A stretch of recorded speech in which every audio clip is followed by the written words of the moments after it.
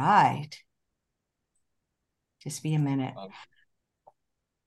Hey, everyone, and welcome to Chef AJ Live. I'm your host, Chef AJ, and this is where I introduce you to amazing people like you who are doing great things in the world that I think you should know about. Before I introduce today's guest, who is a fabulous plant-based cardiologist who's going to be taking your questions and doing PowerPoint, I want to introduce Bee and Jared. I'm meeting them for the first time. Jared wrote me because today is not only Bee's birthday, so we're going to wish her a very happy birthday, but it's her 1 year vegan anniversary, and he wanted me to do a little video, but I'm not comfortable doing a video. I'd rather say hello. Hello, happy birthday, and thank you for being vegan. Hello, and thank you so much. This is completely unexpected. It's actually a birthday surprise. Yeah. Thank you so much for having us. Yeah, well, my Chef pleasure. AJ, you're such an inspiration. Thank you for everything that you do. Oh, well, thank you. Yeah, congratulations. That first year, if you get over that first year, the next 50 will be pretty easy. I've been doing it almost 50 years. I'm curious, what inspired you to go vegan a year ago? So last year, my mom was diagnosed with stage 2 colorectal cancer, and she didn't want to go through treatment. Understandably, she's never trusted doctors, and she's always been a woman of great faith. So Jared and I started doing a ton of research, trying to find ways where maybe she could naturally fight the cancer. And what we found was that a plant-based diet is the most optimal in terms of health and longevity in life, and that things like soy are even natural cancer fighters. They're stronger and more effective even than a lot of cancer medications. And just the amount of information that we found was overwhelming and life-changing. And we quickly adopted a plant-based diet as a result. And we tried our hardest to encourage my mom to follow suit. And she did in some regards, but I think that she, eating certain foods kind of gave her comfort at a time when she needed the comfort. And she gave it a fighting chance, but the cancer progressed to stage 3, and she was living with us, and we were taking care of her during her treatment. And she finished her treatment, but unfortunately, about 3 weeks later, she suffered a massive seizure. And then, eventually that led to a prolonged hospital stay and being in and out of the ICU for, I think, about 29 days total. She just kind of little by little was kind of falling apart. The seizures led to a stroke, and she had AFib and CHF. She started having altered mental states. It was heartbreaking seeing her crumble little by little. And anytime she was coherent enough, when she could swallow, we were giving her green smoothies and tofu, and holding out hope that she would make it, because she did show improvement anytime that happened. And one of the last things that she said to me before she passed away, I was actually feeding her a green smoothie, and she said, I think it is about nutrition. I think it is about nutrition, B. And I said, it is, Mom. Keep drinking. And that, to me, kind of just like cemented this entire journey, from us learning the truth about the food that we eat to our lifestyle change. I mean, we felt great, right? Instantly. You notice the benefits of it, and it's undeniable. It's undeniable. And you don't know unless you really do it and you commit to it. And it's just given us a lot of faith to keep moving forward in this direction. And we want to become advocates for a plant-based lifestyle. It's so important. And first and foremost for your health. We love animals and we do it for animals as well. But our health is, if we don't have that, then we don't have anything. Well, first of all, I'm very sorry about your mom, but I'm also very happy that you took your health destiny in your own hands because you have her genetics. And I'm just so happy for you getting this information. And you seem very young, so at a very young age. And I got to tell you, you got a terrific boyfriend. Yes, I do. Yeah. And you guys went plant-based together, huh? We did. Yeah. It's the It best. made it a lot easier and more fulfilling because you could do things together that you could kind of celebrate.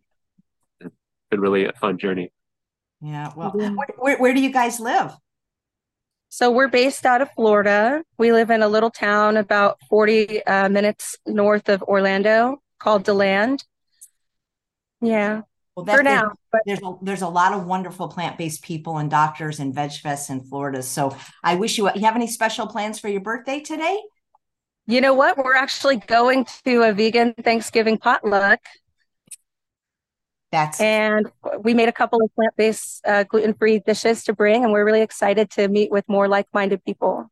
Yeah. Well, thank you. And I bet your mom is looking down on you today and just smiling that you're just, doing well. You guys look great. I love the way you guys are dressed, by the way. You just Thank are you. just rocking it. So I'm happy to wish you a happy birthday and Got to we will keep meet one of these going. days. And again, thank you for so much for being vegan. And I think one of the reasons it's going to make you stay vegan is you have that what they call the strong why, the why that makes you cry.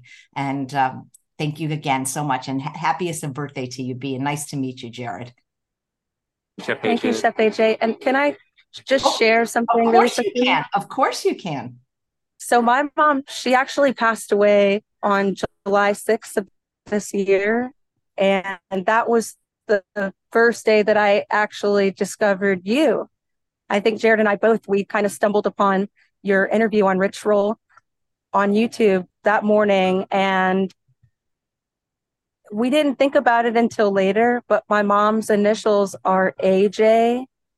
Her name's Anella Jean. She was Jean. To find you on the day that she passed, and your initials are AJ. Yeah, she sent you. Other weird things like Apparently, she sent you to me. So thank you guys. I hope you'll keep in touch. Take care. Yeah. Thank you so much for being here. And happy everybody on the chat is saying happy birthday. Take care. Thank you. Much My love. my pleasure. And that was lovely, wasn't it? Dr. Lome, I'm sorry to delay your coming on the show, but that was a very special testimonial, wasn't it? Yes, indeed. Happy birthday, B. A plant-based doctor is wishing you a happy birthday. But, I know you have a presentation plan, but let's just talk about what she said because you're a doctor. And I think what she said was very profound about how her mother's cancer treatment seemed to, in many ways, make her sicker. And the fact that if she maybe had chosen to do this, there might have been some hope of some, remission or reversal. What do you think about that? Yeah. Oh, absolutely. Of course, I'm a cardiologist, not an oncologist, but I did do all the lifestyle medicine training, and I've talked to many of the oncologists that are plant-based, and I think the power of plant-based diets is actually predominantly in prevention of the cancer. We still have to be very evidence-based and look at the science.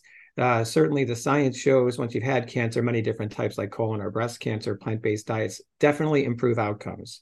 Can they completely reverse and be the sole treatment for cancer? That's challenging according to the data and the research. Maybe we just haven't really shown it yet in published clinical trials, but no question about it, you're going to have better outcomes if you do it, and everybody should go that way. In our local oncology group, it's amazing. They have a plant-based nutritionist, and they get every cancer patient to understand plant-based diets and try to go plant-based, and that's the way it should be.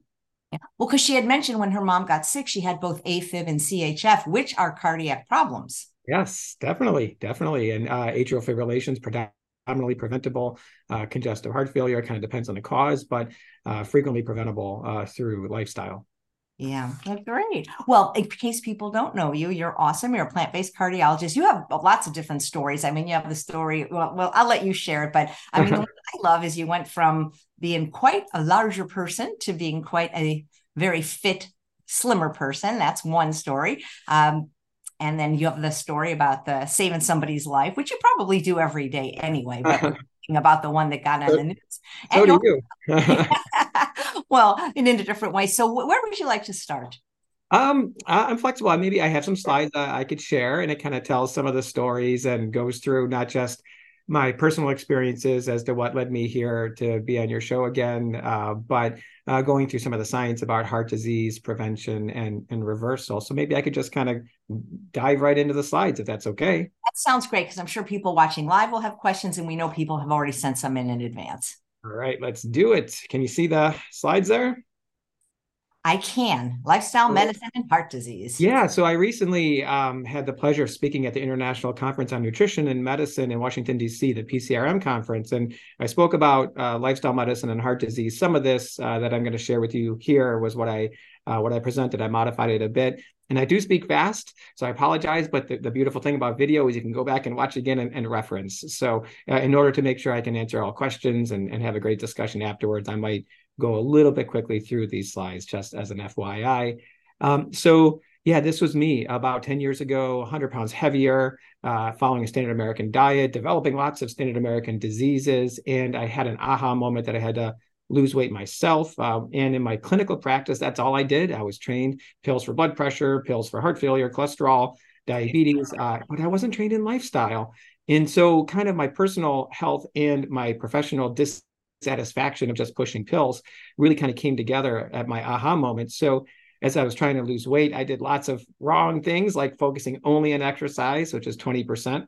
I read the USDA dietary guidelines. That's a mistake. Chicken, fish, low-fat dairy products, olive oil, which we'll talk about. And I wouldn't give up the junk food, which I would eat in moderation, which, as we know, moderation doesn't work. You shouldn't smoke cigarettes in moderation or do heroin or cocaine in moderation. Things that are bad for you should be eliminated completely, as you know. And so I struggled and I made a lot of mistakes. And it wasn't until Netflix randomly suggested that I watch Forks Over Knives that my life changed, when 100% whole food plant-based, lost weight down to my ideal body weight, ran a bunch of marathons, and my journey is never going to end. So I've been plant-based now since 2016 and never going back for the rest of my life. And so what I shared was, I think we know how our healthcare system is in the United States. Healthcare is in quotes because it's more of a sick care system. I'm very passionate about lifestyle medicine, and the nutrition part is the most important part, but there's other aspects of it as well.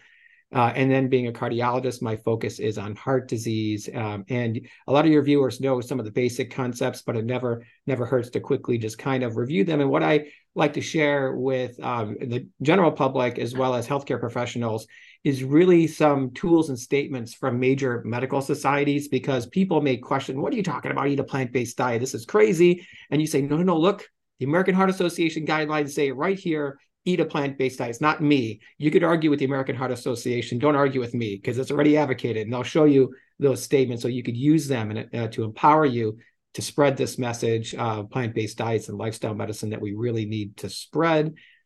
We know heart disease is the #1 cause of death in America every year since 1919. And 1918, it was the Spanish flu.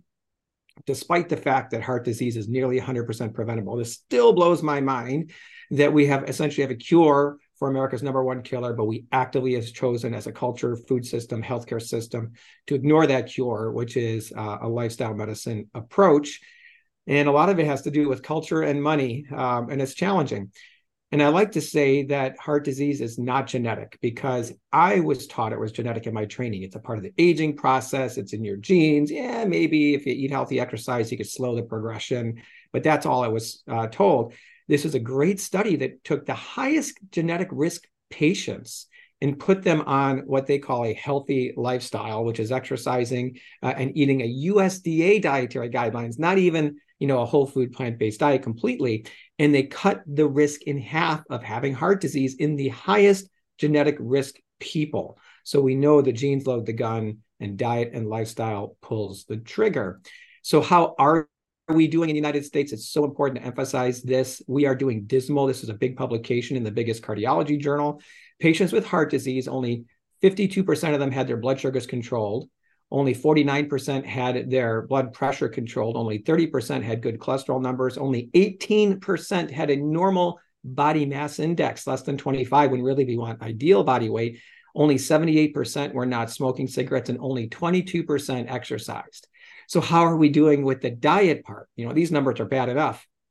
1%, only 1% of people with heart disease were following. Again, they always reference the USDA dietary guidelines, something called the Healthy Eating Index, when really we know we should be eating more whole food, plant-based. So the percentage of people with heart disease that are actually eating plant-based diets is dismal, yet we know the science is there and it's in the guidelines. So we have a lot of work to do, and healthcare spending in the United States is out of control. Per capita, we spend more than any other country.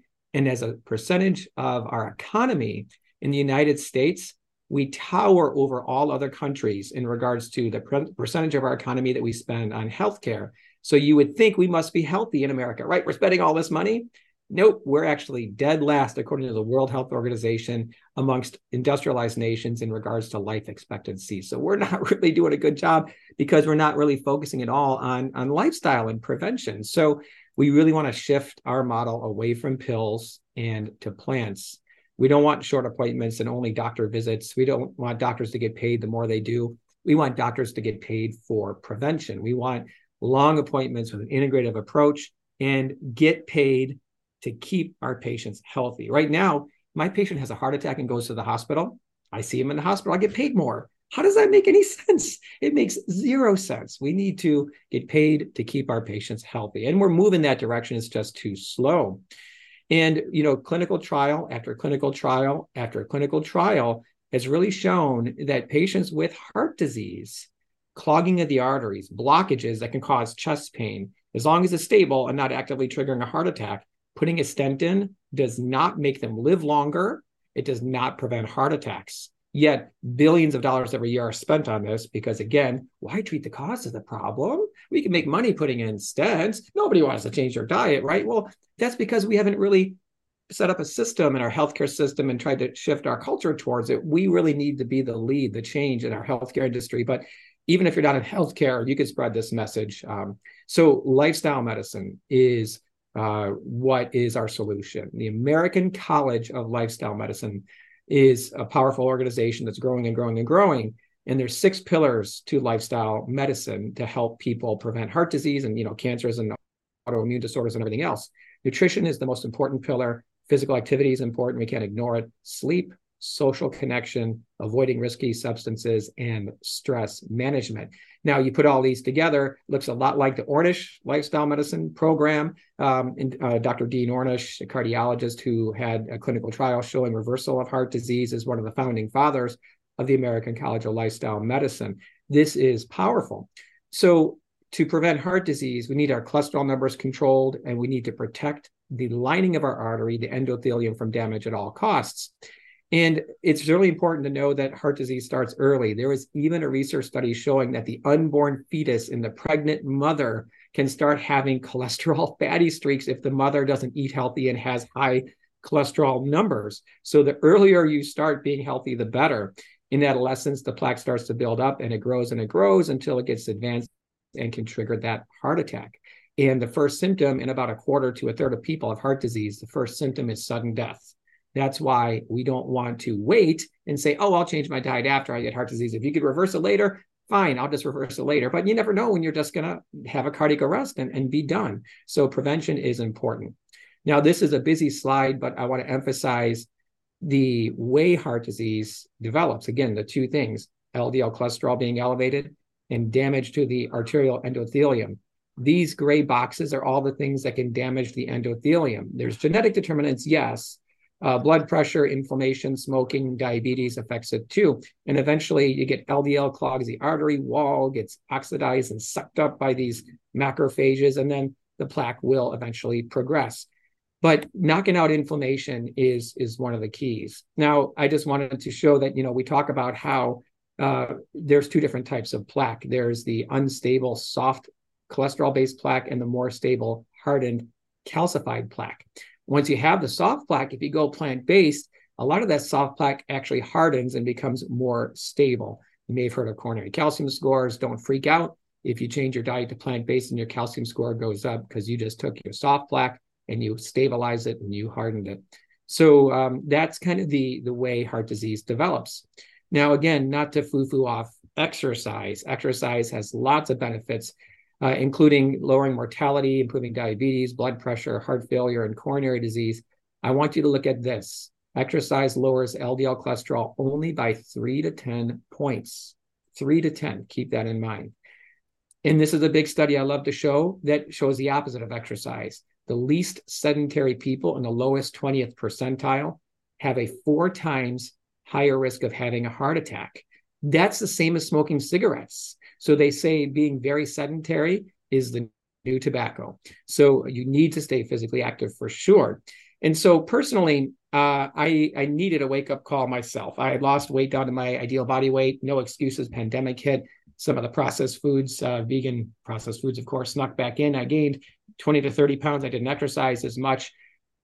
And I personally needed a wake-up call to say, hey, man, get yourself back in health. And so what happened to me about a year ago, this is me and my 2 older kids. Jaden was on your show July 4th a couple years ago, making the watermelon cake. She's on the right. Ian in the middle. They're both high school cross-country runners. We were running the Monterey Bay Half Marathon last year. It was a beautiful day. And here is what happened. At mile 3, as I was running, I saw a runner collapse. This is seen from the Today Show. And I realized he had no pulse, wasn't breathing, started CPR quick. And he was in a fatal rhythm called ventricular fibrillation. It was Greg Gonzalez. He's an attorney, a Supreme Court judge, actually, in the state of Washington. Great guy. We got him back, got him in the ambulance, and I decided, okay, fine, I'm going to keep going. I'm not in last place. I was frazzled. I called the hospital, make sure he was okay. I was so happy to hear he was awake and alert. So then I keep going, and I crossed the finish line, threw my arms up in the air. And what happened? Oh my gosh, another guy collapses right in front of me. Michael Heileman. He's a video game engineer. He collapsed, full cardiac arrest.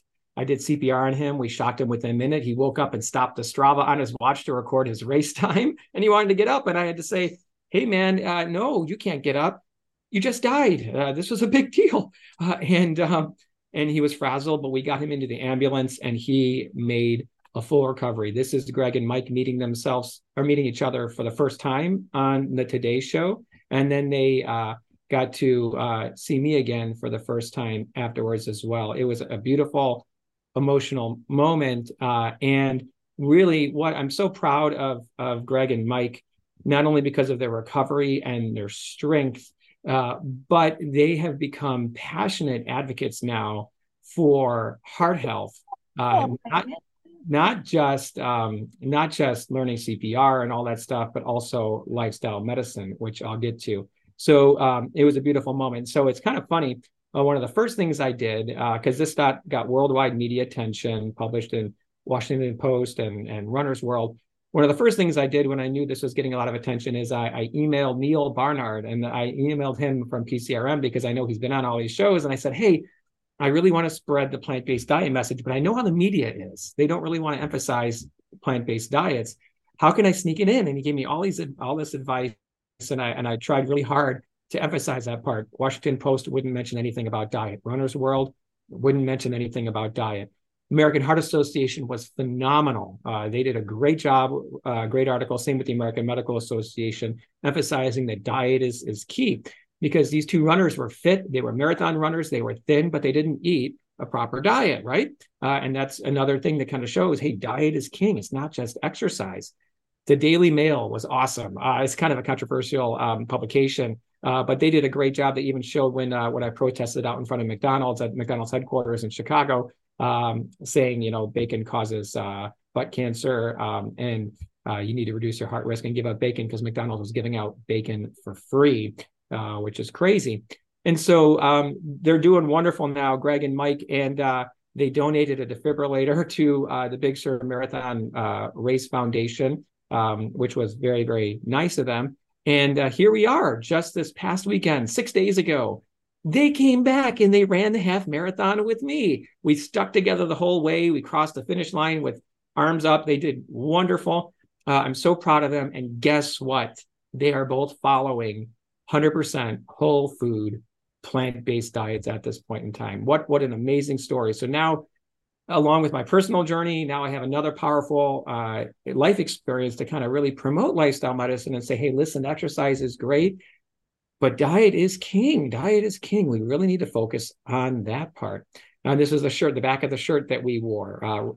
Run heart healthy, eat a plant-based diet, get your heart checked, and learn CPR. So amazing people. I'm very, very proud of Greg and Mike for their comeback and their inspiration and their passion to spread this message. So it's great. You should have them on the show sometime.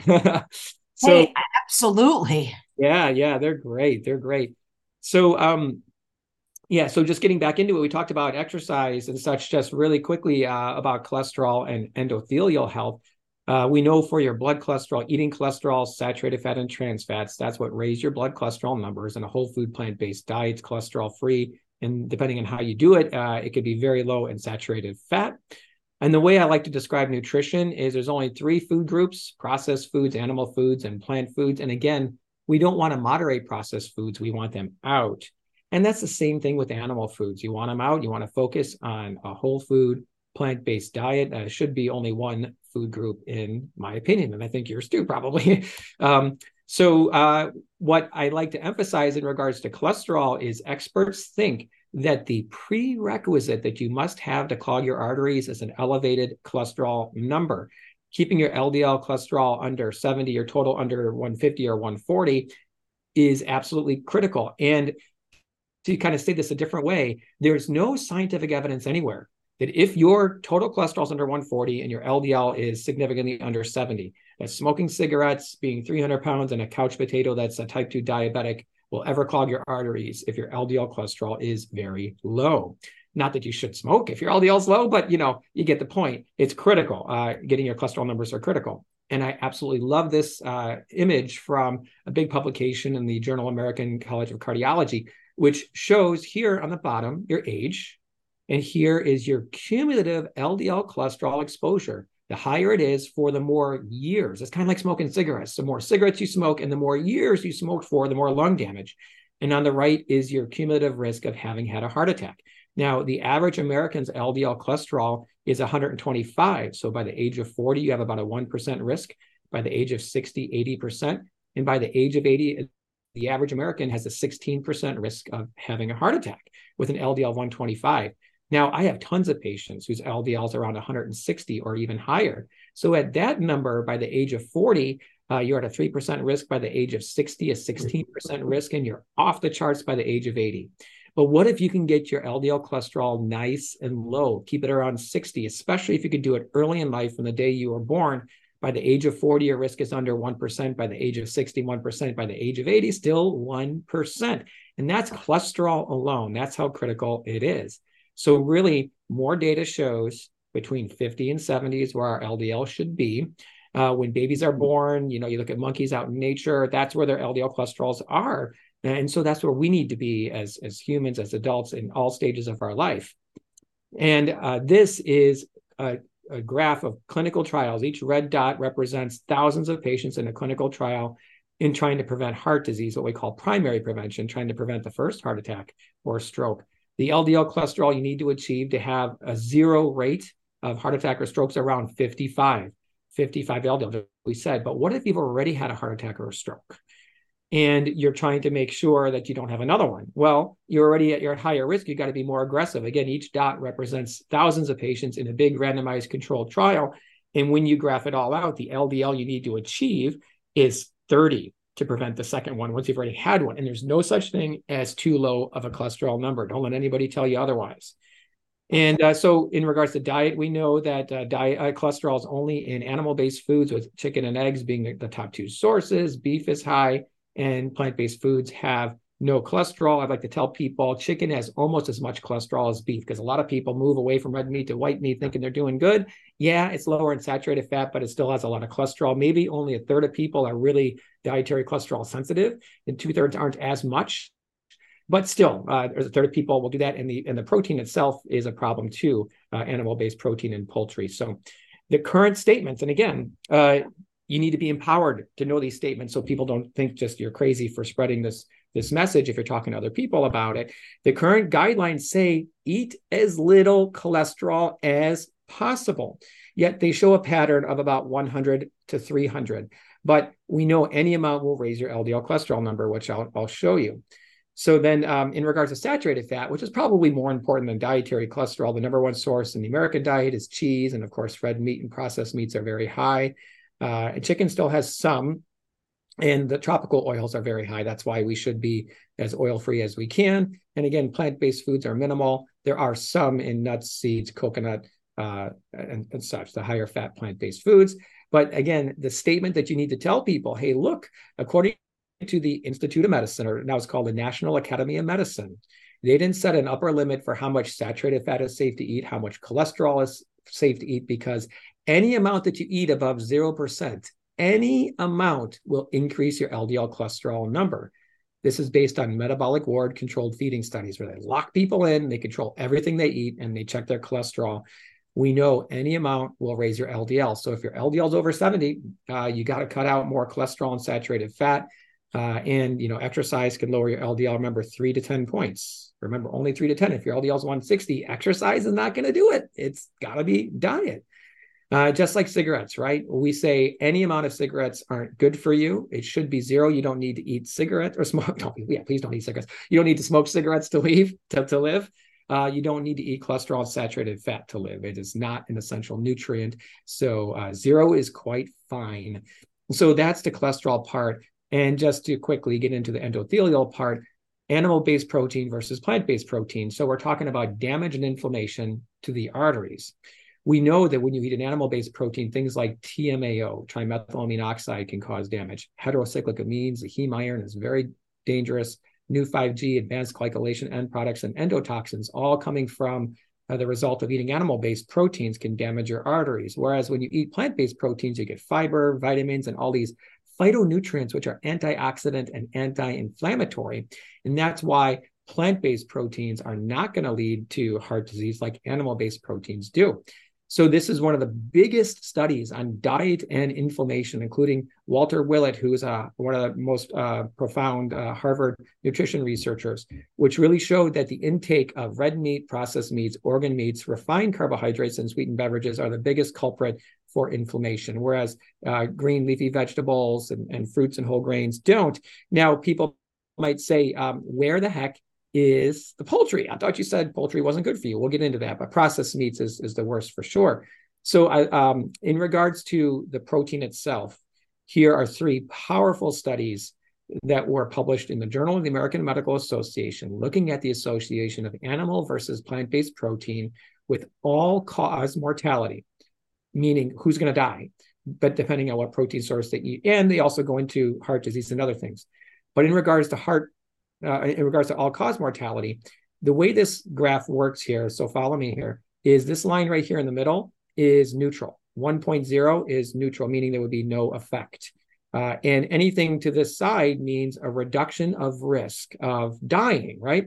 And so anything to the left would favor plant-based protein. So when you remove processed meats from your diet and instead have a plant-based protein source, it's a dramatic reduction in all-cause mortality. Same thing for unprocessed red meats, beef and pork.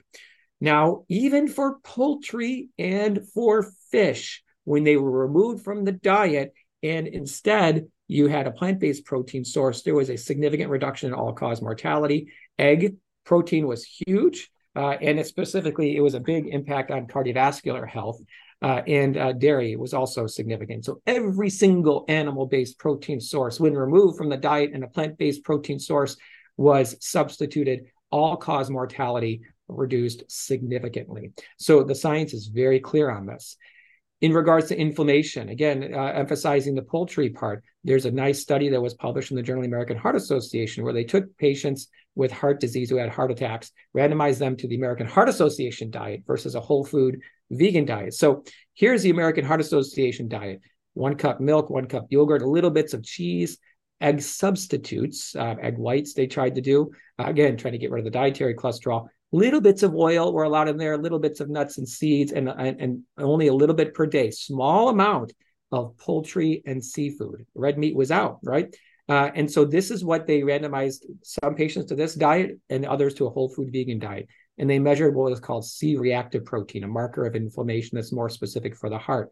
The vegan diet had a significant reduction of C-reactive protein. And the American Heart Association diet really didn't have much of a reduction, just a teeny little bit. And it crossed over this line, meaning it could just be a statistical anomaly, whereas this one was all the way over here, showing that a whole food vegan diet knocked out inflammation, whereas the American Heart Association diet really didn't have that much of an effect. And again, that was what people call a healthy diet. No, a whole food vegan diet is definitely superior, no question. And don't even get me started on keto. We don't need to get into it. But keto has been shown to increase cholesterol numbers and inflammation markers. Yes, there's variability, but not everybody's the same. But here's a good study from Mayo Clinic. They took about a third of people that were hyper responders and looked at their cholesterol numbers on a keto diet. Their LDL went to over 300. About a third of people who go on keto, their LDL goes to over 300. That's absolutely insane. And this is why the U.S. News and World Report, even though they're not a major medical authority, they rate the ketogenic diet as number 24 out of 24, dead last in regards to heart health. So no keto. I mean, plant-based keto, there's not as much research on it. Maybe it's okay, but it's not really needed. So here's another statement. You know that the American Academy of Nutrition and Dietetics says 100% whole food plant-based diet is nutritionally adequate for all stages of life. So elderly, infants, pregnancy, athletes, everybody, the B12 thing, everybody should be taking, especially if over the age of 50. So if anybody ever argues any nutrient, whether it's protein, macronutrient, or any vitamin or mineral, just say, listen, as long as you're eating a variety of unprocessed plant-based foods, enough calories, you're going to be fine and get all the nutrients you need, according to the American Academy of Nutrition and Dietetics.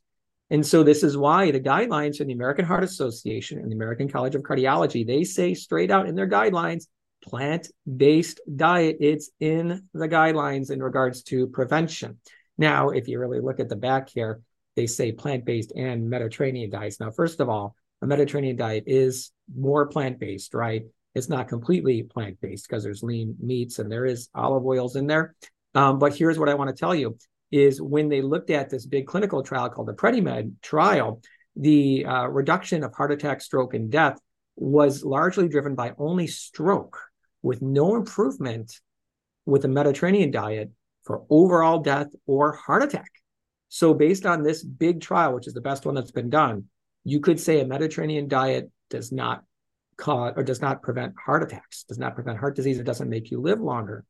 Unless when they analyzed it later, they saw that only people eating a pro-vegetarian food pattern as a part of the Mediterranean diet had a reduction of heart disease risk and all-cause mortality, the highest vegetarian score.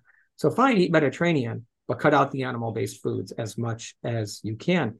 And this is how it looks like in graphic form. So up here, you have the control diet, which was probably a horrible diet. And this was a Mediterranean diet. And they go, look, the people on the Mediterranean diet, they died, cumulative incidence of heart attack, stroke, or death. They had better outcomes. See how lower the line was here? But as lifestyle medicine doctors, we look at this part underneath here and we say, wait a second, this is what we call residual risk. This means, yeah, it did better, but oh my gosh, all these people still had heart attacks, strokes, or died, which is a huge number of people. If you were to go whole food plant-based, you would draw a line more like this. Maybe you can't be 100% heart attack proof and prevent every single heart attack or stroke, but it's going to do way better. And the residual risk is going to be markedly less if you go whole food plant-based. And so to summarize things, I believe this is the last slide. Lifestyle medicine is the answer to our problem. Only 1% of America eats healthy. We have a lot of work to do. Exercise is important, but diet is critical. The key concepts: lower your LDL cholesterol, protect your arteries from damage and inflammation. And cholesterol and saturated fat, there's no safe amount in your diet. Remember all those statements. The American Heart Association recommends plant-based. In the American Academy of Nutrition and Dietetics, they say 100% plant-based is nutritionally adequate. So the closer you get to a whole food plant-based diet, the better you're going to be. No question about it. So that's it. So thank you so much for letting me share my passion and my slides and my story here. I'll stop the share. All right. Here's that story is remarkable on so many levels. First of all, one of my favorite parts is the guy, after he has a cardiac event, he just wants to get up and finish the race. Yeah, well, he had already passed the finish line, actually. He had already crossed. So he just wanted to stop he did want to get up, yes, but he wanted to stop his watch so he can record his race time. Yeah, he just wanted to get up. He's like, oh, I just fainted. And the key was we shocked him. We defibrillated him within about a minute, maybe 2 minutes of him going down. So the quicker you do it, the more blood flow that there is to the brain. And, it's almost like nothing happened. But the first guy took about 5 minutes. So he was a little more flustered. He didn't remember anything. I mean, when you think about it, you ostensibly saved more lives that day than in your career. I mean, did you get some kind of award or something? That is just such a cool story. The American Red Cross did recognize it. It was nice. So yeah, it was what I think, again, the most beautiful thing about it, not only the random chance, of course, because I mean, they're just looking at the odds. It's about a 1 in 40 chance of somebody having a cardiac arrest during a race that size. There was 5,000 participants. So 2 of them, it's about 1 in 1,600. Survival of out-of-hospital cardiac arrest is only 5%.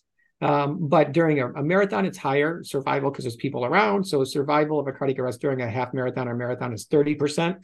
So what are the odds of 2 people having a cardiac arrest and both surviving? I mean, that's unlikely. And you being close enough to be able to administer emotional care. When you say you gave him CPR, like, do they just have defibrillator? Did you run with a defibrillator?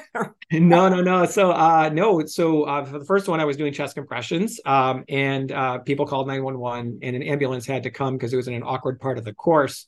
And so that's why we had to wait about 5 minutes before the defibrillator came. The second one, the medical tent is right at the finish line.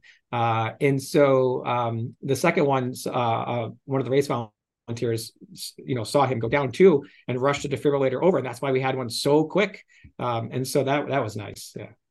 That's incredible. Did either of them have any long-term repercussions? Because the second guy fell, so he could have hit his head. Yeah, both of them hit their head. Both of them were bleeding actually on the pavement. I mean, that itself could cause a problem. It could, but no, both of them made complete full recoveries, which is remarkable. Are you guys like besties now, the 3 of you, and just? Yeah, no, we're good friends now. It's been amazing. I'm so proud of them. They both had severe coronary disease. They had blockages in the LAD, the widowmaker.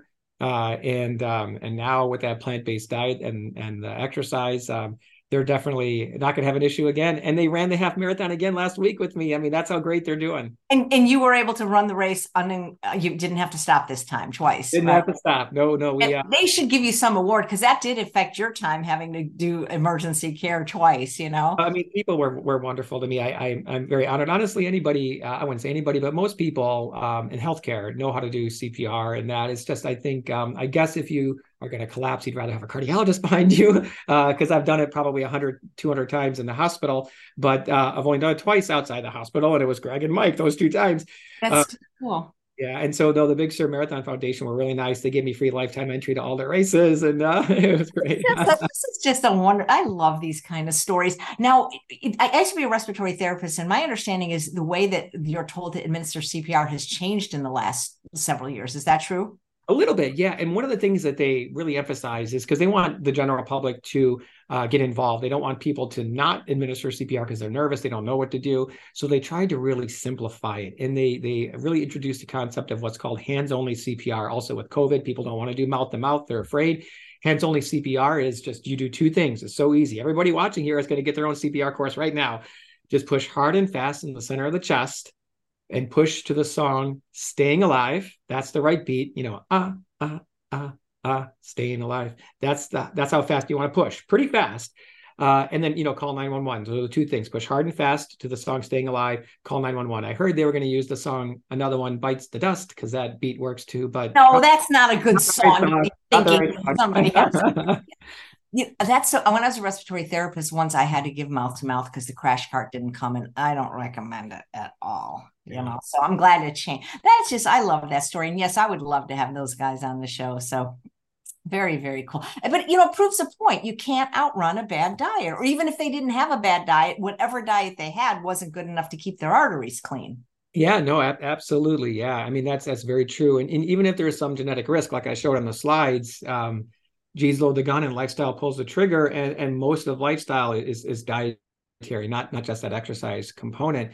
They did have some family history, but diet is king. That is because not everybody will survive an event like that, and the fact that you could not only save their lives, but then educate them and convert them to a healthier. I love that story. You should. It's great. After having a big event like that, that's the biggest teachable moment. And so when I was at Rush University working with Kim Williams, one of the things that we did is actually we got forks over knives on the game changers to be able to be pulled up and played on the hospital TV when the patient's stuck in bed and has nothing else to do. And we changed the menu in the hospital. That's the time to educate people. And so I went and visited them the morning after their cardiac arrest a year ago in the hospital and said, "Oh my gosh, I'm glad you're doing so good." And I have an email I send my patients, which has all the resources of plant-based stuff, the videos, it even links to your show, Chef AJ. And I shared it with them right away the day after. And because you have their attention, no question. They just died. They have a clogged artery. This is when they're going to listen. So that's always the best teachable moment. Well, how can we teach cardiologists? Because there might have been other cardiologists or doctors running in the race. And I can understand in certain specialties, diet does, anesthesiologist. Although I do know an anesthesiologist that does use his lifestyle medicine degree, even though he has minimal patient contact. But so many cardiologists, I mean, the American Heart Association diet is a disease promoting diet. It is, no question about it. And the unfortunate truth is the number one cause of death amongst physicians and cardiologists is heart disease. I've been to presentations about, cholesterol and all these things, and I see our cholesterol specialists eating a steak, and I just, shake my head. I'm like, I don't know why don't people care? It's cultural. It's, people like the taste. They don't want to change their food. And honestly, they don't read the science about nutrition. Cardiologists don't. They don't think it's their job. They think my job is pills and procedures. If you want to do lifestyle, go see a nutritionist. And that's unfortunate. And that's the famous Kim Williams quote. There are two types of cardiologists, vegans, and those who've not yet read the research. He says the reason he said that is because he wants more nutrition research in cardiology journals, because they publish it all in nutrition journals, which cardiologists don't read. Put the nutrition research in the cardiology journals in front of the cardiologist. That's what we need to do. It's one thing if they don't want to do it themselves, but the fact that most of them don't even recommend it to their patients as an option almost sounds a little bit criminal to me, It is, yeah. And Kim Williams, again, he's like my hero, past ACC president. One of his other statements is, he said when his acceptance speech, when he got elected president of the American College of Cardiology, he said, whole food plant-based diet is a cure for heart disease. If you're a cardiologist and you don't tell your patient about the cure for their disease, that is medical malpractice, because you are actively withholding a cure from your patient, and you can't do that. And that's the absolute truth. Yeah. You mentioned in your talk that you can't really have too low of a cholesterol. And, I've had, what's his name? Grain Brain guy, Dr. David Perlmutter. We spoke at Rancho La Puerta. We were sitting at the same table, and they don't use a lot of oil there. It's very minimal. But yet he asked for extra oil, and he offered me some. I go, "No, thanks." And he goes, "Why?" I go, "Well, I eat like a Dr. Esselstyn diet." He goes, "What's your cholesterol?" I go, 99. He goes, "That's too low. You're going to have," I forget what disease he said I was going to have. So it's nice to hear that from a cardiologist that you can't have too low of cholesterol. Yeah, there's a couple different things that kind of point that way. There's some genetic mutations where people's LDL cholesterol sits around 20 or 30, and those people have, great longevity. And from the day they were born, their LDL was only like 20, yet they lived to be 100. So we know that. And there's other, these secondary prevention trials, when you get the LDLs down to 30, outcomes dramatically improve. There was one questionable study that worried about, was there a risk of bleeding in the brain? And some people talk about immune function and things like that. But don't forget, every cell needs cholesterol. Every cell can make its own cholesterol. We're talking about blood cholesterol levels. You don't need it in your blood circulating around, right? So you need it in your cells, and every cell can make its own cholesterol. So having it in your bloodstream, all it's going to do is clog your arteries up. Can your blood pressure be too low? Because I get criticized because my lower number is 58, 59. But wouldn't some doctor have told me right now if I'm in danger? Like, if people made such a big deal of, I posted my blood pressure once, and people were like, they were basically yelling at me. No. Blood pressure can be too low, no question about it. But in a healthy person who's eating adequate calories, staying physically active, well-balanced diet, that's not going to happen unless there's some medical issue going on, like some adrenal insufficiency or something weird, dehydration. So normally the blood pressure should be under 120 and under for the top and under 80 for the bottom. I get a lot of people like, "Oh, my blood pressure is 110/70. It's too low." I'm like, "No, it's not too low. That's normal. It's normal to be under 120. But in our culture, in our society, it's normal to have high blood pressure. more than 70% of Americans over the age of 50 have hypertension. They have high blood pressure. So we're just so used to seeing the 130s and the 140s all the time. When we see a 110 or a 100 or even around in the 90s, people freak out. But look at kids. Look at you measure any 18-year-old in high school who's technically an adult, their blood pressure are almost all going to be like 100 over 60 or 90 over 50. And they're fine. That's normal, healthy. It's similar to cholesterol. You know, when you're younger, your cholesterol numbers are real low. That's fine. They go up with age. And that's the way it works in America, but it shouldn't be that way. It's interesting how people always want to criticize people for, you know, not being overweight or not having, it's almost like, you know, you're damned if you do, you're damned if you don't. You know, how long has it been since your 100-pound weight loss?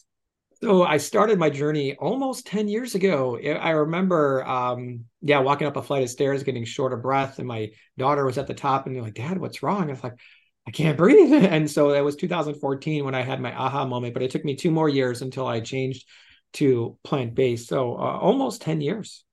Well, you look great. I mean, you look younger and healthier. And has it been difficult? Have you had slips and slides? Because so many people that lose weight, I mean, they gain it back. Yeah, so I did great all the way up until about the pandemic. I moved from Chicago all the way out here to Monterey, California in the middle of the pandemic, and we didn't have a kitchen for almost a year. It was a long time, and it was a challenge, and that was the struggle. And I stayed 100% plant-based, but again, it was ordering more plant-based takeout and stuff like that. That's when I gained a little weight back. So I did struggle, but I'm back down to ideal body weight. I'm 6 foot tall, 170 pounds.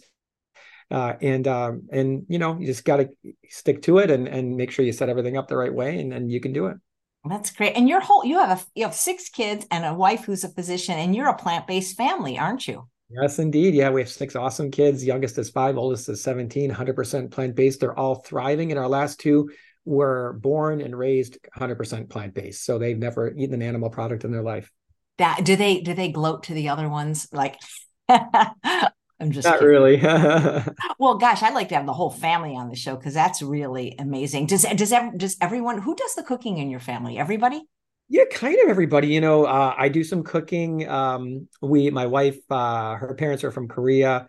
So we do a lot of Korean food, which is great. It's easy to do Korean food, whole food, plant-based. But my older daughter, she does a great job. She follows a lot of recipes online, and she makes the kids an awesome mac and cheese that's using potatoes and carrots for the cheese sauce, along with nutritional yeast and other things over the noodles. They love it. They eat it up like crazy. And so it's usually my wife, and my older daughter, but every once in a while, the 2 middle kids will get in there too. That's neat. So people are asking, do you do any kind of telemedicine, or can people see you as a doctor because they think you're awesome? No, I appreciate that. I am actually only licensed in the state of California. And so the only way to see me, yes, we do video visits for new patient appointments, but you have to live in California. If you don't, you have to physically come to California to see me, which is not always practical for everybody. So sorry about that. All right. Hey, would you mind, you know, people sent in questions, so would you mind answering a few if you have time? And then if there's time after that, I'll go to the chat. Absolutely. You just seem so happy. I am happy. I'm a happy. I know, because you run around saving lives, like doing great. They should have you like at every race, Boston Marathon, New York Marathon, because I think you'd be like a good luck charm for somebody, you know? Yeah, I'm going to be at the LA Marathon in March, so it'll be fun. Oh, wow. Because, you know, they have that thing, they have walk with a doc, dine with a doc. They should have race with a doc, and people should like pay large amounts of money to have you be the, whatever it's called, the person that runs next to them. So that's just, I'm just smiling ear to ear about that story. And I watched the clip, but hearing you tell it was even more inspiring. Yeah. I'm so happy for those guys. So this is from Donna. I'm a 63-year-old female dedicated to whole food plant-based with good low blood pressure. Although at night, when I lie down, my blood pressure increases by 20 to 30 points, which causes headaches, swelling in the hands and toes, and joint pains. Is it reasonable to suspect either mechanical problems or titanium toxicity from a PFO closure in 2007 as possible causes? Maybe you can explain what a PFO closure is. Oh, yeah, that's a little deep. That's a good question. So a PFO called patent foramen valley is what we'll call a hole in the heart between the top 2 chambers. About 20 to 30% of people have it. There's some thought that it could increase stroke risk if a blood clot gets through there and goes to the brain when they close it with the device. Sometimes there could be heavy metals that are in there, I guess titanium.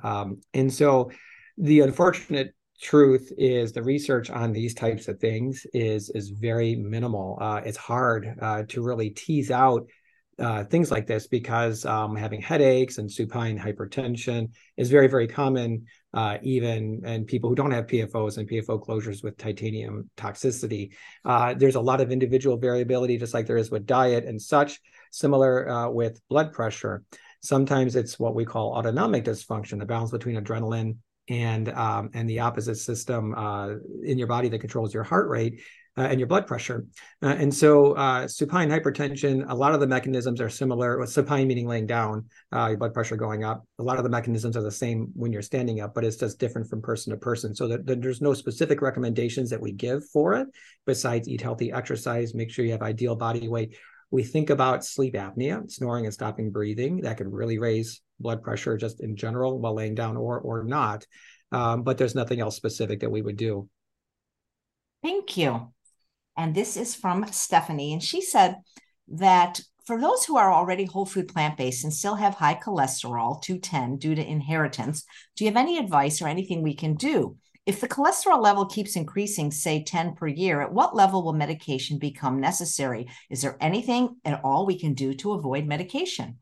Yeah, that's a great question. I get that question a lot too. So to kind of summarize, we get patients who are eating whole food, plant-based, oil-free, frequently as far as the Esselstyn diet, but their LDL cholesterol is still high. Remember, we're focusing on LDL. So if you're in the primary prevention category, meaning you never had a heart attack or stroke, and your LDL is a little high, 90, 100, 110, but you're doing everything else perfect, you're not smoking, you're exercising, your ideal body weight. A lot of people who ask me this question, their body mass index is like 25. They're not quite ideal body weight, which you've got to try to get to ideal, and your cholesterol numbers will come down further.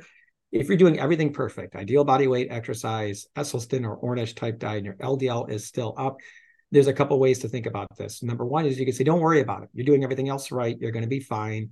You could check a coronary calcium score, make sure that's okay. If it's high, then you could be more aggressive. The second thing is you could try something called a portfolio diet, which is a specific diet where they introduce some soy products and some plant phytosterols, which can actually bind cholesterol and lower it even more potentially in some people. The key is there's individual variability. Not everybody's the same in regards to how diet affects cholesterol and even inflammation. So you could try the portfolio diet. Other people talk about introducing amla, Indian gooseberry, into their diet, which has been shown to lower LDL cholesterol numbers, or Brazil nuts. You could put those in there a little bit, not too much. You'll get selenium toxicity, so you don't want too much selenium. But so those are the types of things you can do. But just make sure your ideal body weight, exercising, strict whole food, plant-based, low fat. If it's still high and you have concerns, then you can go ahead and just be more aggressive, portfolio diet, all those things. What is the portfolio? Do you know some of the specifics of the portfolio diet? Yeah, it's actually pretty simple. It's 100% whole food, plant-based, oil-free, except, where Esselstyn says no nuts, seeds, avocado, coconut, soy, no oil at all. The portfolio diet says you can go ahead and do soy products because soy is 40% fat, and Ornish and Esselstyn try to keep percentage of calories from fat down to about 10% or so. And so that's why they restrict the soy products. And then plant phytosterols. There's actually, interestingly, I know some people will cringe about this, but there's an earth balance spread, and it's an oil-based spread that has these plant phytosterols in it. And in a percentage of people, it can actually lower your LDL cholesterol number. But again, it's not for everybody. It's calorie dense. So that's always the key, is make sure you're still ideal body weight. You can't overconsume calories, but just these couple things can bind the cholesterol in some people and get your LDL down. Now, I've only been doing this lifestyle medicine for 7 years. So I asked Neil Barnard and Esselstyn these questions as well, because I'm trying to learn. And Esselstyn said, don't worry about it if your LDL is slightly high, as long as you're following my diet, you're doing everything else perfect. And Barnard said, if you are doing everything perfect, just wait 5, 10, 15 years, and you're going to see it slowly creep down. That's interesting. Well, you talked about it calorically dense. So there are some plant-based cardiologists now that are recommending oil. And my question is even if there's something in oil that has proven to be beneficial, wouldn't it be in the olive? Yes, no question. So I actually have a whole 17-minute video YouTube channel all about oil, and the conclusion, honestly, is that the only people that couldn't tolerate oil, I'm not saying it's good for you necessarily, but tolerate oil such as olive oil in their diet, you have to be at ideal body weight. If you're not, you shouldn't be consuming the oil. Your LDL has to be under 70 because there is some saturated fats in olive oil, 15% saturated fat. Now, granted, again, there's individual variability. There might be some people that olive oil could slightly reduce LDL cholesterol numbers because of the other components. And you need to have no inflammation, negative inflammatory markers, because the omega-6 to omega-3 ratio in olive oil is not very favorable. But it is calorie dense. And yes, you can get, why wouldn't you be able to get the same benefits from eating the olive? And you also get fiber and micronutrients and all those other things too while you're at it. So the biggest research on olive oil is honestly what we call a substitutionary benefit, meaning you remove animal fat, you remove butter from the diet and instead have olive oil, and the outcomes are dramatically improved. Fewer heart attacks, fewer strokes, people live longer, but not necessarily saying olive oil is good for you. It just means it's less harmful than the animal-based sources of fat. And the analogy that I use in that situation, it's kind of like doing a research study and saying, let's give 1,000 people cyanide and 1,000 people arsenic and see who dies. And the people on the cyanide, they die real quick. The people with the arsenic, they don't die as fast. Oh, arsenic must be good for you, right? Because they're not dying as fast. Everybody should eat some arsenic. No, they're both bad for you. It's just one is less harmful. And that's why when you remove animal fat and give olive oil, it looks like there's a benefit, but it's what we call a substitutionary benefit. Even better would be to remove the oil, unless you are that very small percentage of people at ideal body weight, low LDL, negative inflammatory markers, you could perhaps tolerate a little bit in your diet. I love that. It's like Dr. Goldhammer says, just because something is less bad doesn't mean it's good. That's right. Great. So I have a lot of information if you need more, but the basic question, and she'd like me to ask anonymously, is would you recommend an ablation therapy for a heart arrhythmia? She's 74, whole food plan exclusive, SOS free, 5 years, had AFib, stopped in the last 3 years, but she has skipped heartbeats regularly, takes 1/2 of 25 milligrams metoprolol to keep it under control, but according to her Apple Watch, ECG is inconclusive. Are those devices even accurate? I always worry about people that have to wear CG. It's one thing if you're diabetic and wearing a continuous glucose monitor, but there's like a thing now where people are just doing it because it's in vogue and like, oh, I can't eat a blueberry because my blood sugar went up and things like that. That's ridiculous. Yeah, but the atrial fibrillation question. So it's similar to type 2 diabetes. If somebody's had type 2 diabetes for 50 years and their pancreas is burnt out, you might not be able to get complete reversal of type 2 diabetes. You're going to get dramatic improvement if you go whole food plant-based and do a lifestyle medicine approach. Atrial fibrillation is the same way. It depends on the cause and how long you've had it for. Atrial fibrillation is a fast, irregular heartbeat that comes from the top chamber of the heart, and it can actually increase stroke risk because you can get a clot inside the heart, and it can break loose and go to the brain. The power of lifestyle medicine with atrial fibrillation is in prevention. One of the biggest atrial fibrillation experts, I asked after I spoke about lifestyle medicine and heart disease at one of the largest exercise physiology conferences, he came up and talked about atrial fibrillation. I raised my hand and said, hey, what percentage of atrial fibrillation is preventable through lifestyle medicine? And he said probably 90 to 95%, almost all of it. And 3 to 5 million Americans have it. But once you have it, can you reverse it or put it into remission? The answer is yes, absolutely you can, but it kind of depends on the cause and how long you've had it for. If you're overweight and you have sleep apnea and you get down to ideal body weight, your sleep apnea goes away, your blood pressure comes down, and you're physically active, you may never have it again. A powerful story of that is Dr. Jim Loomis. You may have seen him in the Game Changers, the medical director of the Barnard Medical Center. He had atrial fibrillation, reversed it all through lifestyle. It definitely can happen. I've seen it in my patients. But ablation is when they actually go in through the groin. It's an invasive procedure, and they isolate the area that causes the rhythm issue. It's got some risks to it. An ablation does not make you live longer. It doesn't prevent stroke. It's for symptom relief only. So you really got to ask yourself the question, does atrial fibrillation bother me so much to where I'm willing to risk going through an invasive procedure that has risk? Wow, that's interesting. So even with an ablation, there's no guarantee a person won't have a stroke. Oh, well, yeah, correct. I mean, it depends on the scenario. It's definitely different from person to person. Atrial fibrillation ablation in the right patient is probably about 90% effective at preventing the rhythm. But as a complication of the procedure, there is a risk of causing a stroke or other issues too. But it's a relatively low risk. But again, the benefit's just symptoms, right? It's kind of like I compare it to somebody who has arthritis in their knee.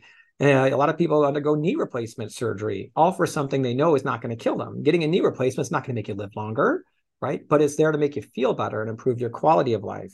So for atrial fibrillation, you got to ask yourself, how is my quality of life this way? Is it going to be dramatically better if I go through this ablation procedure? Just like people ask that same question for like a knee or a hip replacement. That's so interesting. Do you personally do those procedures? No, atrial fibrillation ablation is done by what we call an electrophysiologist, a heart rhythm specialist. Yeah. And that sounds just scary, Wow. Thank you for explaining that, because we lost a great man due to atrial fibrillation recently, Dr. Hans Deal, and I wondered if, like, could something have been done, Yeah.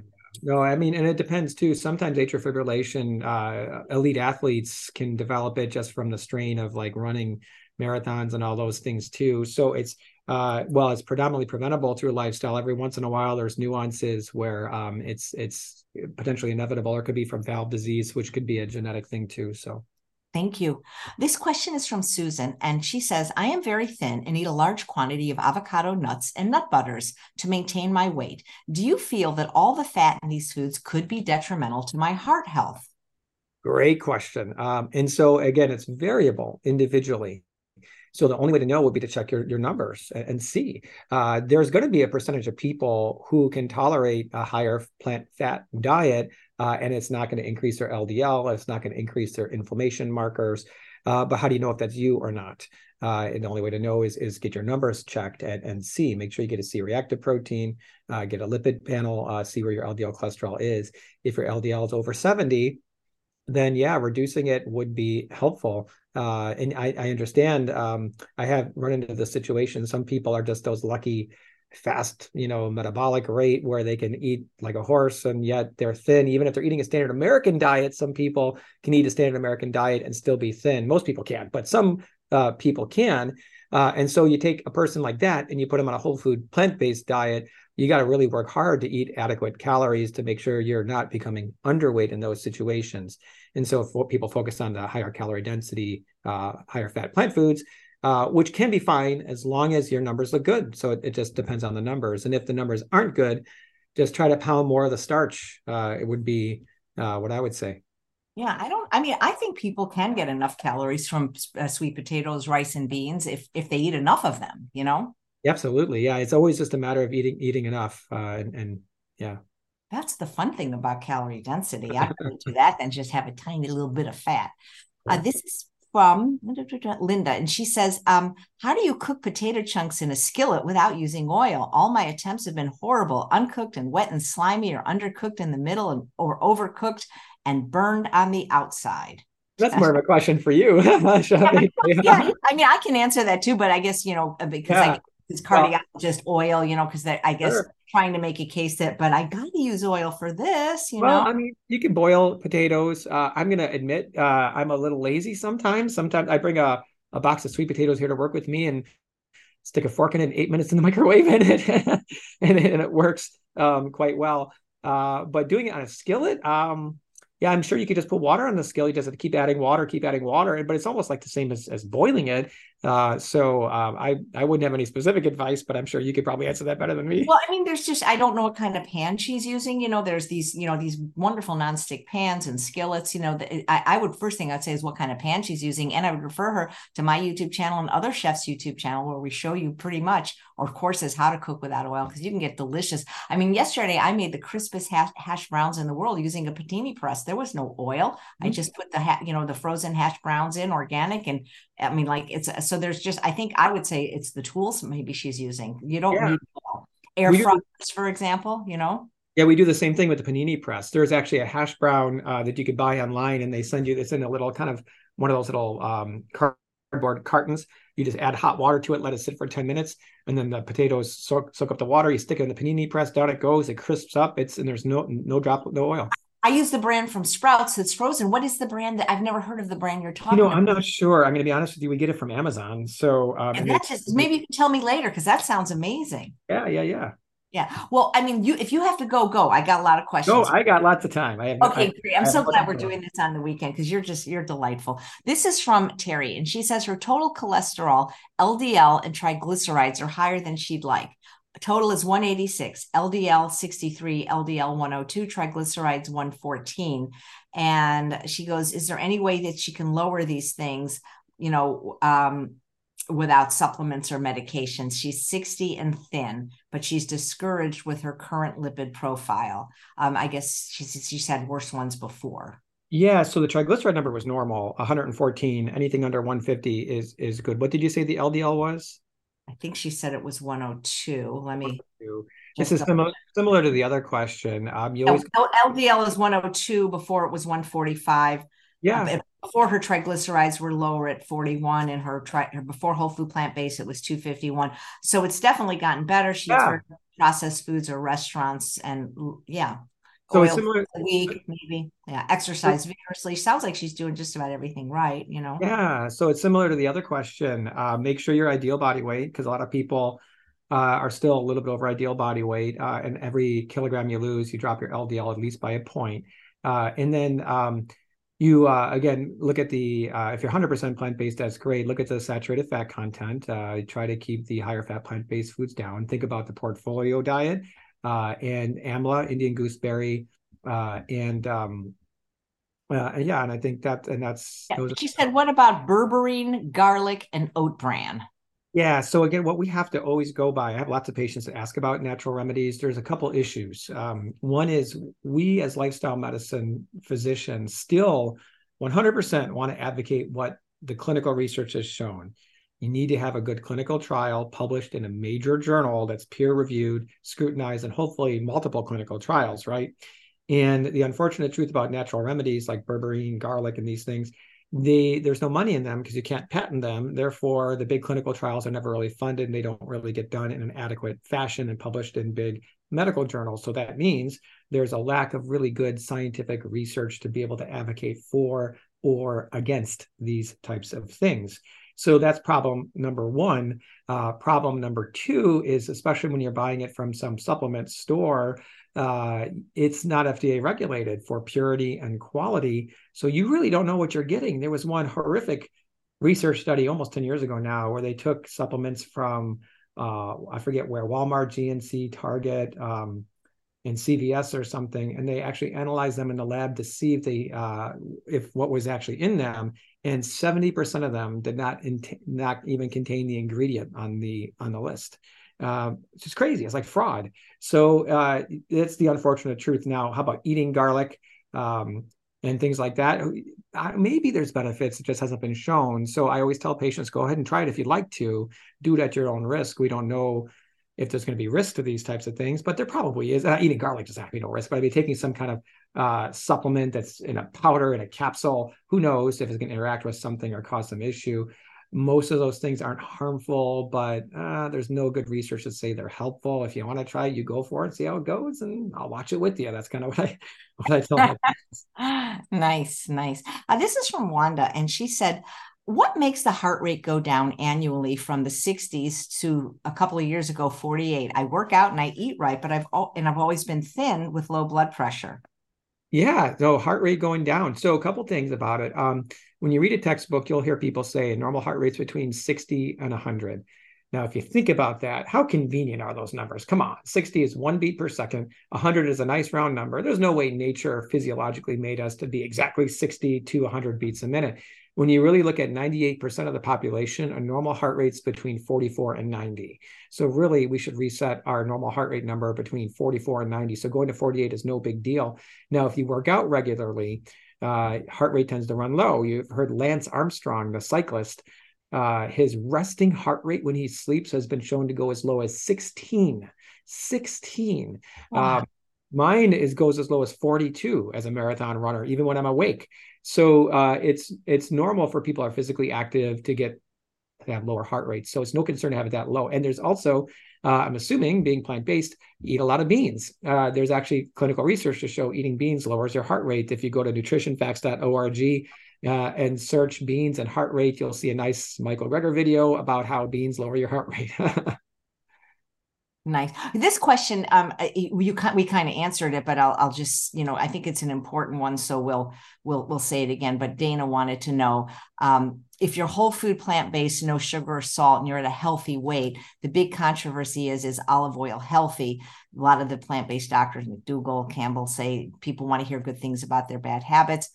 Personally, I have heart disease and do not miss having oil at home, but it would be a lot easier to have it when I go out to eat. I'm tired of having steamed vegetables and rice or salad with lemon, but I'll continue to eat that way if it's healthier. So, yeah. And so this gets into a complex question, honestly, because like we said before, if your ideal body weight, your LDL is down, your inflammation markers are negative, maybe you could tolerate little bits of olive oil. Please don't drink it by the glass, but little bits probably won't be devastating in those scenarios, even if you have heart disease, if your numbers are fine. But I think where it really comes into play, honestly, is not in a individual like this who seems to have great control over their diet and can stay oil free. It's more the general public who are just struggling to give up the processed foods and the animal foods. If you can move them away from butter and animal fat towards olive oil, it's going to be an improvement with the ultimate goal of removing the oil completely, but kind of as a transition, just like people eat the Beyond Burgers as a transition off of animal-based burgers. Fine, use the olive oil in your cooking to get you off of butter, but eventually hoping to eliminate it altogether as a goal. So for this individual, as long as numbers are perfect, don't be crazy devastated. But I know one of the other things that, if you have it a little bit when you go out, but one of the other things that Esselstyn emphasizes is the reason he's so strict on no fat is not a single nut, seed, avocado, anything like that, is because of your cravings for fat. For most people are very, very strong and powerful. You get rid of the taste and cravings for sugar and salt within, 10, 14 days or something. But the craving for fat takes a lot longer to go away, 60 to 90 days. Yeah. So if you start eating some of that again and your brain says, ooh, I really love the taste of this olive oil and this higher fat, you're going to start eating more and more and more. And you got to be careful not to go crazy. Because I can be satisfied with just steamed vegetables because I don't eat oil. It kind of makes me sick. I mean, I haven't had it intentionally, but it's just, I don't like it. Do you like it anymore? Yeah, not really. No, we avoided it altogether if we can. Yeah. I was looking on Amazon. Is it called Idaho Spuds by any chance? Yeah, I think that might be it. Let's see, Idaho Spuds. I was looking on Amazon for little packs. That's so cool that people can get them because not everybody has a Sprouts near them or even a Whole Foods that sell the organic, So this question, have you heard of something called the SAVE protocol, the SAVE protocol? No, I have not. I can look it up though and see. Yeah, look it up. Well, the SAVE protocol is running a race where Dr. Lome is in the race. That's what because the question is about the SAVE protocol from someone anonymous. And they're asking if doing it with the Esselstyn diet and high dose statins and ezetimibe, does calcified plaque ever regress or just, here's a question, regardless of whether we not know what the SAVE protocol is. The question is, does calcified plaque ever regress or is it just soft plaque that regresses it? And is there a range where LDL could go too low? What is the best possible LDL? Yeah, so LDL can't go too low, at least under 70 if you don't have heart disease. Under 50 would be better. Otherwise, and I'm not sure, I'm looking here, when I search SAVE protocol, it looks like they're also calling an autoimmune protocol. So I think it's just kind of a protocol in order to try to eliminate something that might be causing an autoimmune disorder, leaky gut, something like lupus or rheumatoid arthritis or multiple sclerosis. And absolutely, Esselstyn diet's fine. It's only a very small percentage of people that the autoimmune disease is attributed to something like gluten or nightshades. It's a very small percentage of people. And so predominantly, if you get rid of processed foods and animal foods, you're going to hit more than 90% of the culprits. And as you stay physically active and lose weight, hopefully that autoimmune disorder will go away. And so I think it's fine, yes, with the SAVE protocol to go Esselstyn or plant-based. And then, yeah, with the LDL as low as possible is the way to go. Yeah. Thank you. This is from another Susan. Have any of your patients been on statins and blood thinners long-term following a heart attack without having any issues? Yes, yes, indeed. And yes, and I also forgot that she asked about calcified plaque and reversal. In regards to soft plaque can regress, according to the Ornish data. Hard plaque, we don't think of it as regressing. If anything, when, like I said at my presentation, that soft plaque could calcify, and sometimes calcium scores go up as you change diets or get your LDL cholesterol way down. And that's okay, because the actual percentage of stenosis, the percentage of blockage in the arteries, that's not what's important. What's important is, are you going to have a heart attack? Are you going to have a stroke? Are you going to live longer? It is the actual outcomes. And that's what's dramatically improved if you change your diet and go plant-based. Even if you calcify more plaque or your calcium score goes up, doesn't matter. You're not going to have a heart attack or stroke, and you're going to live longer. And that's the important thing. And so what was that last question then? I don't know. Okay. Yeah. I filed it away. Have any of your patients yes, following a heart attack been on blood thinners and statins long-term without any side effects? Yes, of course. Yes, of course. And George Burns can smoke cigarettes and drink alcohol and live to be 105. So there's always a percentage of people that you can give medications and they'll end up getting lucky and not having any other negative events, heart attacks, strokes, or early death. But it's a gamble, right? It's a percentage. So you get them on the medication, you're going to improve their risk maybe 30-40%. But if you don't make lifestyle changes, you're taking a big risk. And some people will get away with it and get lucky. We don't really have a way to identify those people, so you never know. That's why just doing everything, getting your number down at any way possible, and following the proper lifestyle medicine approach is key for everybody. Thank you. Steve says, can lifestyle and diet decrease cardiac calcium scores? Yeah, so that's the same thing, kind of similar concept. Actually, it can increase calcium scores. Marathon runners, for sure, are shown to have higher calcium scores, maybe because they took their softer plaque and calcified them. And then when you have a pro-inflammatory diet, high cholesterol, and you develop soft plaque, and then you change your diet and you get rid of the inflammation and your cholesterol number drops, that softer plaque hardens and can frequently calcify. Again, it's variable from person to person, but I've had a number of patients whose calcium scores go up. And so actually, honestly, what I tell patients is, if you have a positive calcium score, don't ever check it again. It was a one-time thing, and you saw your score was 100 or whatever. We know where your risk is now. Following it over time is not going to tell you anything, because if it goes up, it doesn't matter. If you're doing the right lifestyle changes, it's not going to change what we do. And you may have taken that soft plaque and hardened it. So following trends of calcium scores, that's not what you want to do.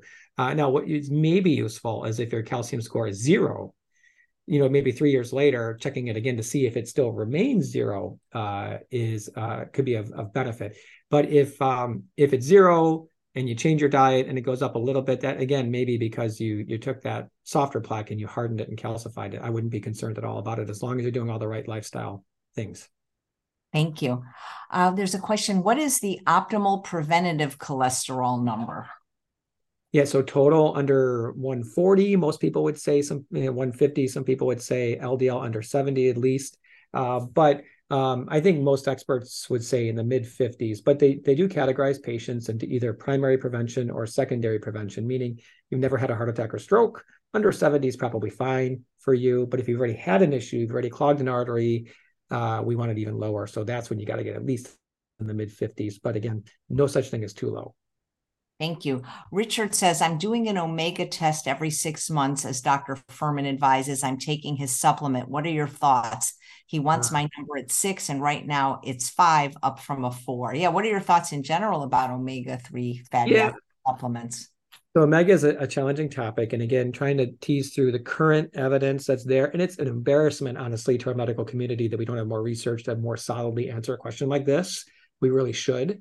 But it's hard to give a good solid answer based on the current evidence. And that's why you're going to see different recommendations from different people. You're going to see about half of lifestyle medicine doctors say, if you're following plant-based and you're keeping it low fat, have your chia seeds and your flax seeds.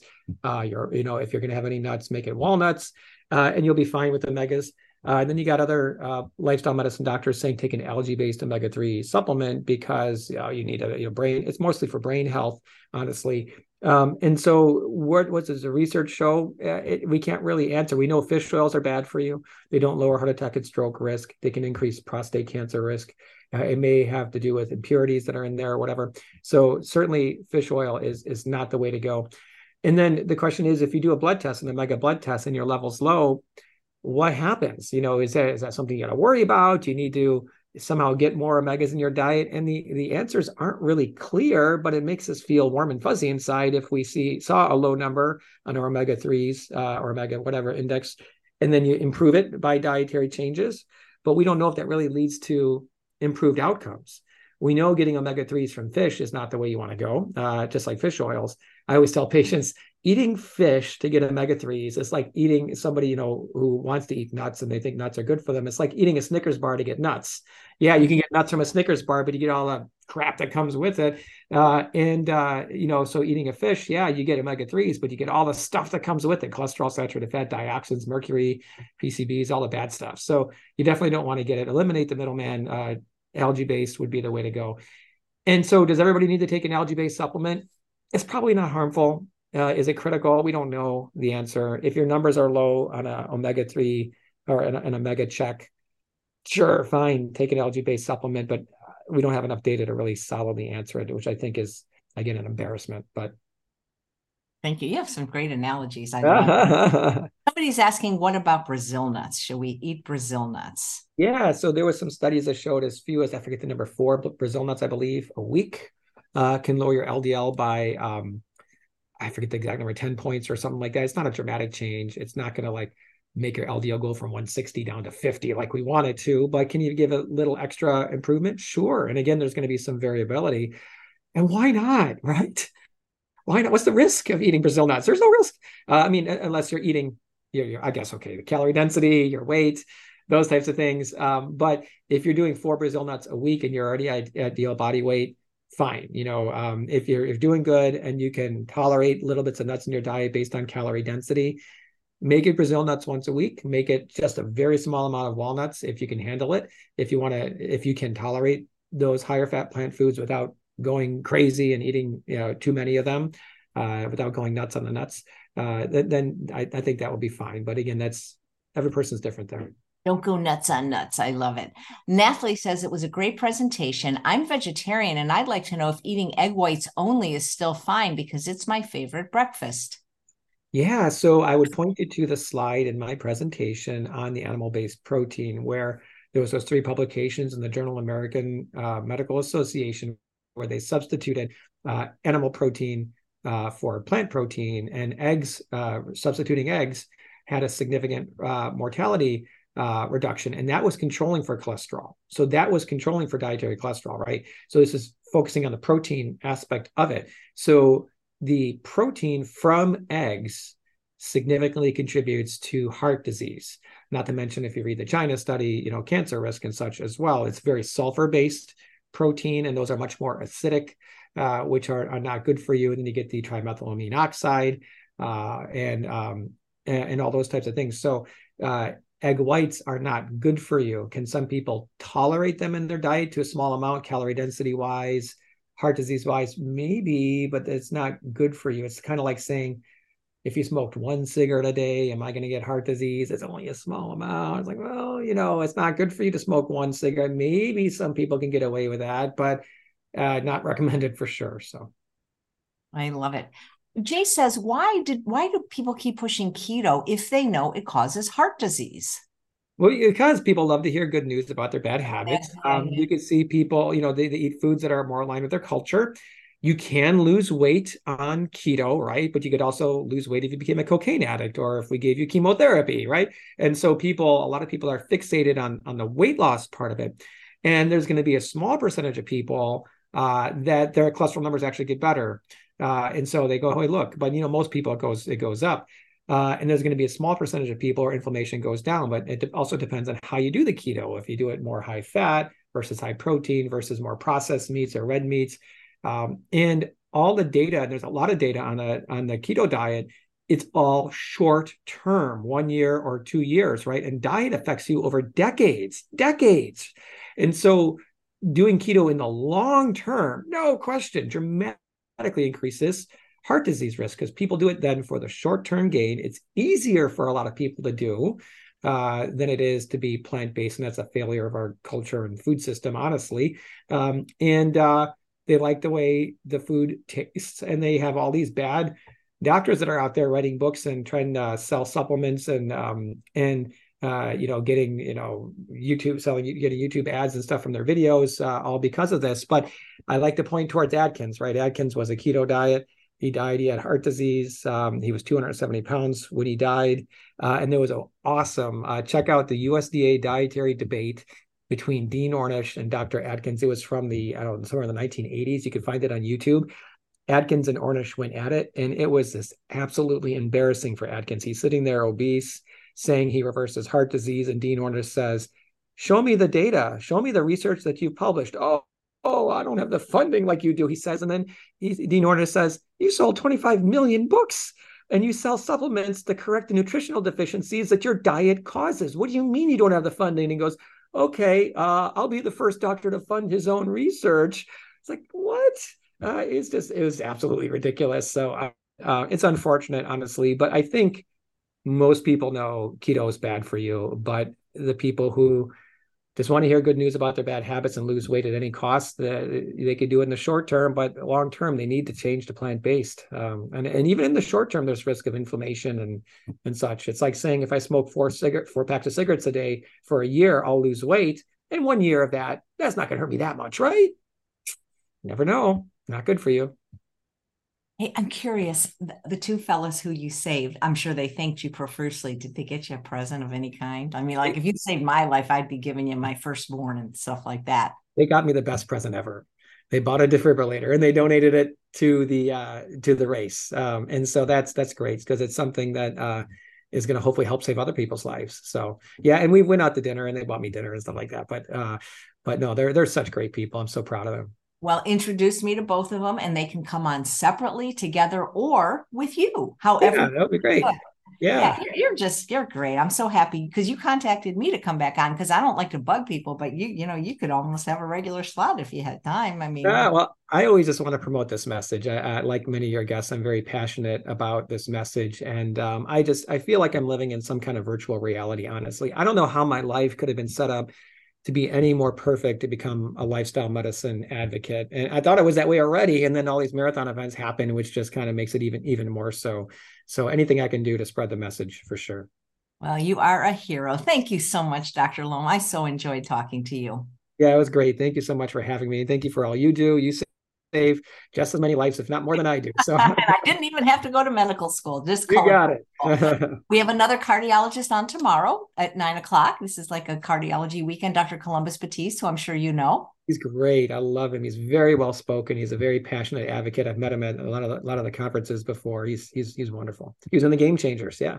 Yep. And he's going to talk about diabetes and gratitude. And have you been to the Plantrition conference yet? Oh yeah, many times. Actually, I think I saw you there once. I don't think we talked, but this was probably 2017. It was probably when it was in Anaheim, where it's going to be next year. Well, maybe I can see you again there next year if you come. I'd love to go. Absolutely. Well, thanks so much, Dr. Lome. Yeah, no problem. Thank you again for having me. Thanks, everyone. See you tomorrow, we hope. Bye-bye.